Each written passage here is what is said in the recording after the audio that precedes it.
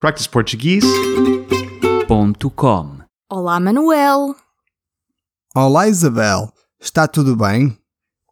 Está tudo bem, obrigada. E contigo? Também está tudo bem.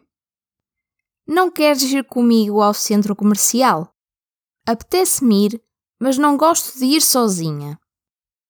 Pode ser. Assim aproveito e dou uma olhadela pelas lojas. Vamos ao Vasco da Gama?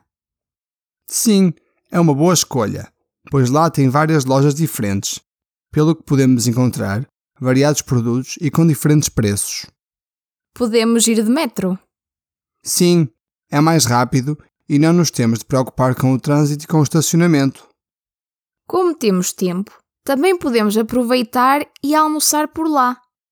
Sim, estás à procura de alguma coisa em especial? Eu quero comprar um casaco azul e umas calças de ganga. E tens alguma loja em mente?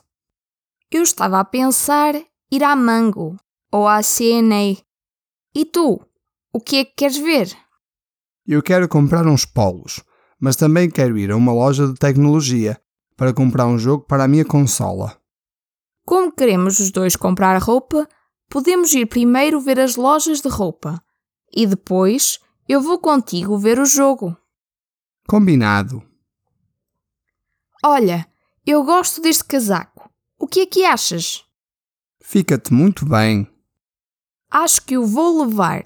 E também encontrei estas calças. Tu já encontraste o que querias? Sim, já podemos ir para a caixa. Agora vamos então comprar o teu jogo. Vamos ali à Vorten. Lá tem sempre várias promoções. E que tipo de jogo é que pretendes? Eu gosto de jogos de futebol. E tens algum que preferes? Sim, vou levar este, FIFA 19. Agora vamos comer? Sim, já estou com fome. Tens alguma preferência? Não, o que é que te apetece? O que é que achas de irmos comer uma pizza? Pode ser, vamos lá. practiceportuguese.com